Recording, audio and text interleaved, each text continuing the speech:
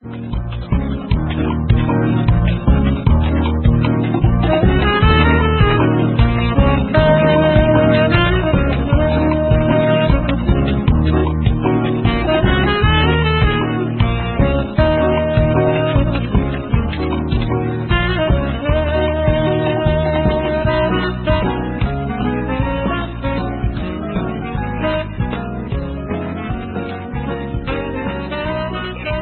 is Frida Marie, host of the Building Abundance Success Series. We dedicate this episode to you, your voice, your choice. The Vote 2020. My guest is Paige Horace. She's a Biden delegate, but we talk about the vote in general, local through national, and how it affects our community and our country. This awesome interview starts right now. My concern right now is voting. People have so many different opinions on why they shouldn't vote. And so I thought, well, Gen Z, millennial, the biggest block of voters now, what do you say about voting? Why is this vote so important for us?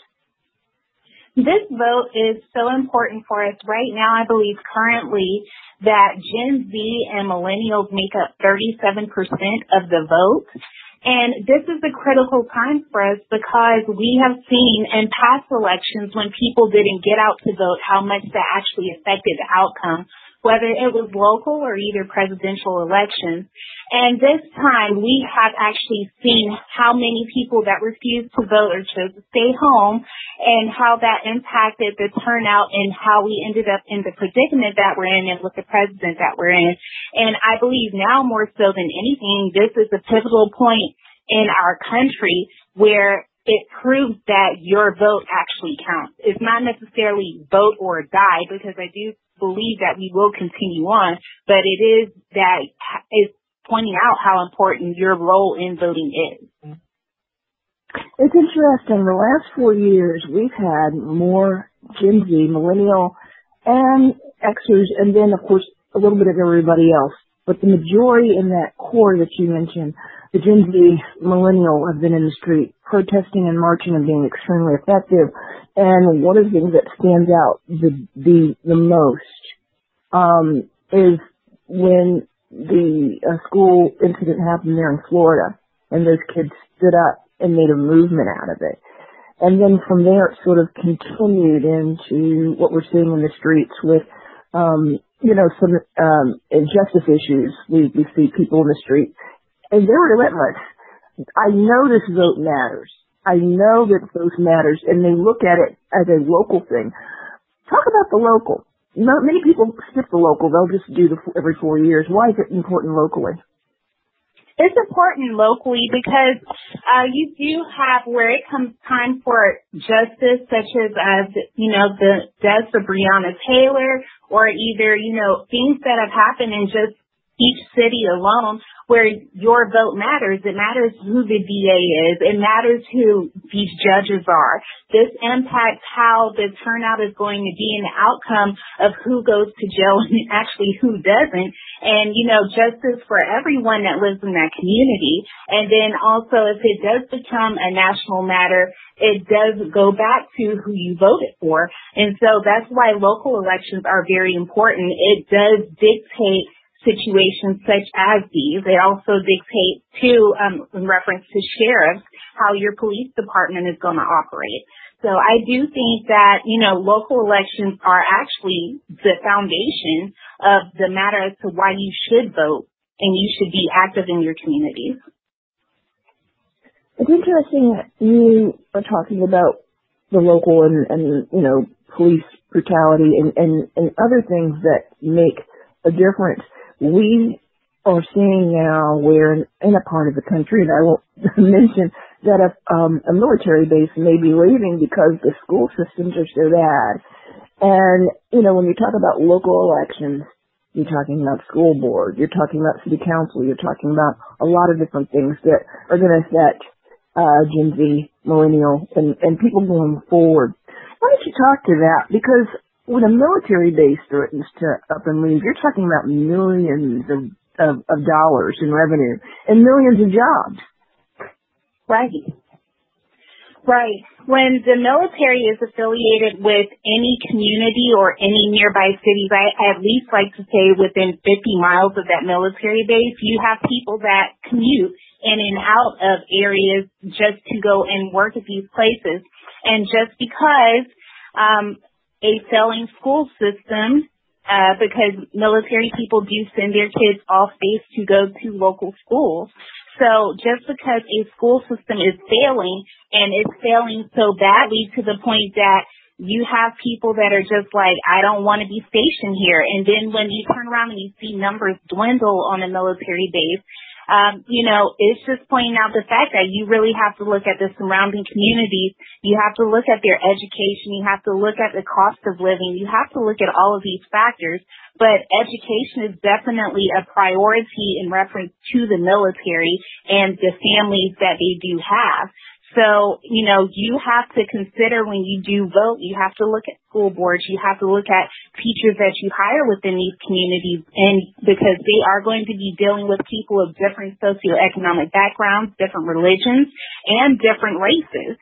And so you just have to really look at that and look and make sure that the community that you live in does value that, because all these biases impact that. But then if you don't vote, those biases can continue to carry on because you're just not doing your part. Civics used to be taught in the school system.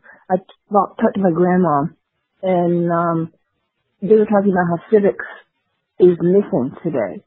What do you say to that, and people being taught about government maybe at this 6th, 7th grade level, so they get a good foundation of what they need to be doing as citizens and why they are important to society? Civics is very important. I had the course when I was in 7th grade, and it wasn't like it was something that was repeated or reinforced when I got to high school, which I still do think it is more important because as you're coming of age, you do turn 18 in high school. Most kids do, and they need to know how important their role is. Civics plays a heavy role in you understanding how the government operates, local, statewide, or national, and how these laws are being carried out, how they will affect you at whatever status or location that they do come out, I would say. And, you just have to, I think civics is just important. I don't see why civics is being taken out of the curriculum. I do believe it's doing students an injustice in developing into the citizens that they should be for these areas, and also the people that they should be in future reference, because they don't know the logistics, they don't know how things operate, they don't know what changes or what. They're not even learning about amendments or ratifications and all of this stuff like that. So it's impacting them heavily and doing them an injustice in the long run. Coming from a southern state, and it's interesting you're mentioning about the amendments and different things. A lot of those amendments were written because of responses between North and South. And then when you talk about it, they're also being the cradle of the civil rights movement.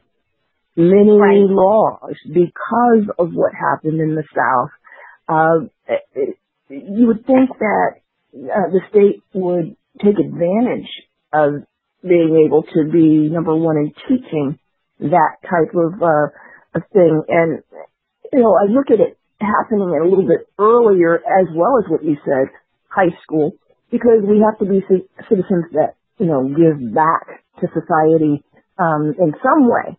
Not everybody's going to go to college, not everybody's going to go to vocational school, but everybody's a citizen at the end of the day. What do you say to being from the South and these issues really not brought to the fore? And don't you think that that could be part of the curriculum? You have a wealth of bills and amendments and laws on the books based on issues that happen right there that could bring that story to life for future voters. Yes. As you said, I'm from the South, and, here we do have, the history of the Civil War, the Confederacy. We do have Alabama and Georgia being heavy fought and cradled of the civil rights movement, but yet and still this history tends to be neglected amongst our own in the South. I think curriculum should actually just, not necessarily embody that, but actually really teach it in more depth, because there is no way that someone in California should know more about Selma and what happened there than someone that lives in Selma. Not understand the importance of the outcome and how these things came about, what came from it, what changed, and how it continues on. And a lot of people don't understand, even in reference to civil rights, that the Voting Rights Act has to be renewed after so many years. Everybody is born now within my generation and future generations thinking that they're guaranteed the right to vote, when that still has to be voted upon every couple of years. They don't understand that. And going back to embodying history, these are important times. Are they the proudest times? Not necessarily, but you do have to understand what happened with those things, what came about from those things, and what happens in the future in reference to the past. It's very important. I knew the Representative John Lewis. I was an intern on the Hill, and I got to work with he and the crafter of the Voters' Rights Bill, the Honorable John Conyers. I got to intern and learn a lot from them. John Conyers and John Lewis we lost within actually 8 months of one another. We took John Lewis, who is very synonymous with the Edmund Pettus Bridge incident and other great things concerning our civil rights. My question is, now that we're in this great vote, you mentioned voters' rights. Two things that will come up with the new Supreme Court supposedly nominee and maybe justice will be the Affordable Care Act and voting rights. And people are definitely afraid of these two being rolled back.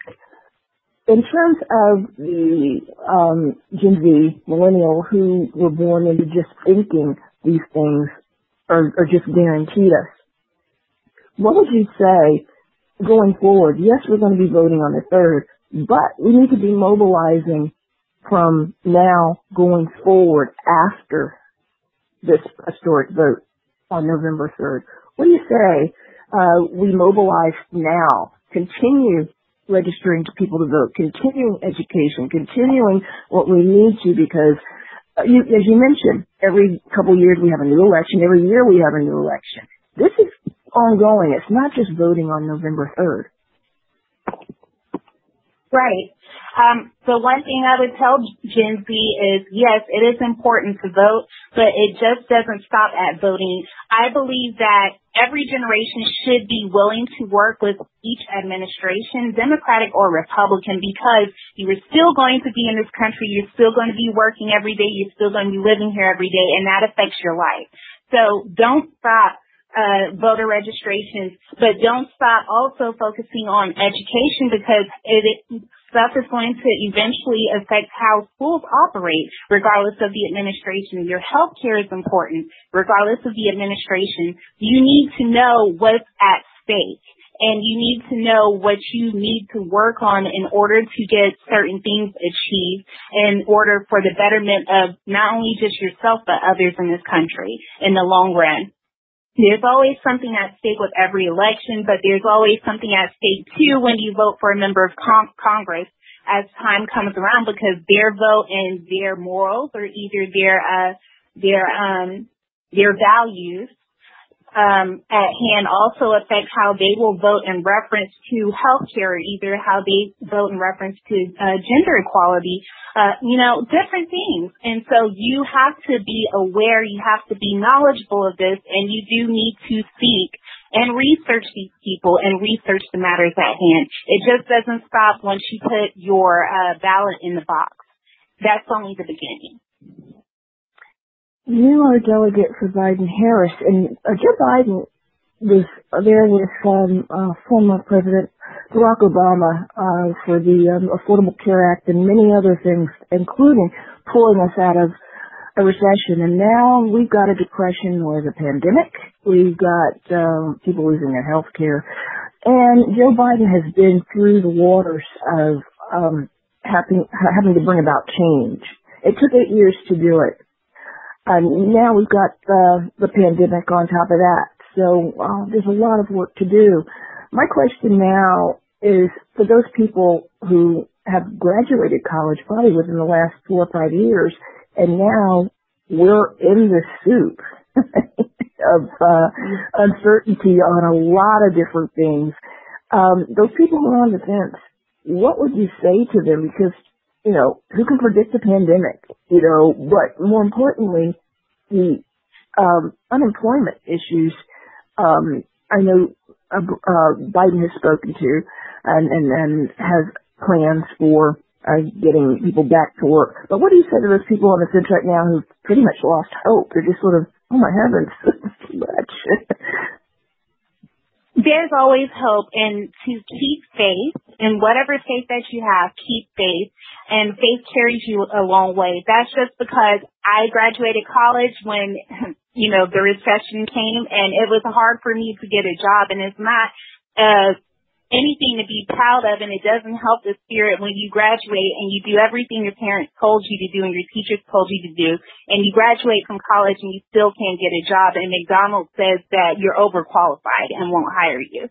Keep the faith, you know, and sometimes you do have to go back. I say if you're struggling, you know, do consider something else that you may enjoy doing, you know, in reference to a job, possibly to keep you afloat, but at the same time, you know, keep hope alive. Don't give up.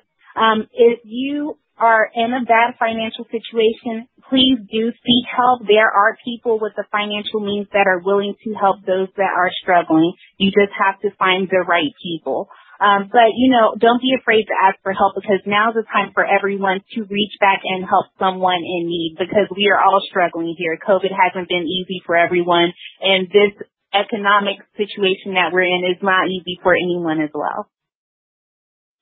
This is a question that was posed by my audience. I asked, you know, what would you ask, you know, somebody from the Biden campaign or a delegate?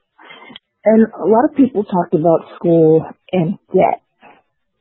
And one person had said, well, isn't there some way I can do something for the military for a couple of years to get some debt waived? Isn't there a way I can work in a particular field where I can get some debt waived? Why can't there be colleges that don't, you know, cost hundreds of thousands of dollars that I probably won't be able to make back in my lifetime a year?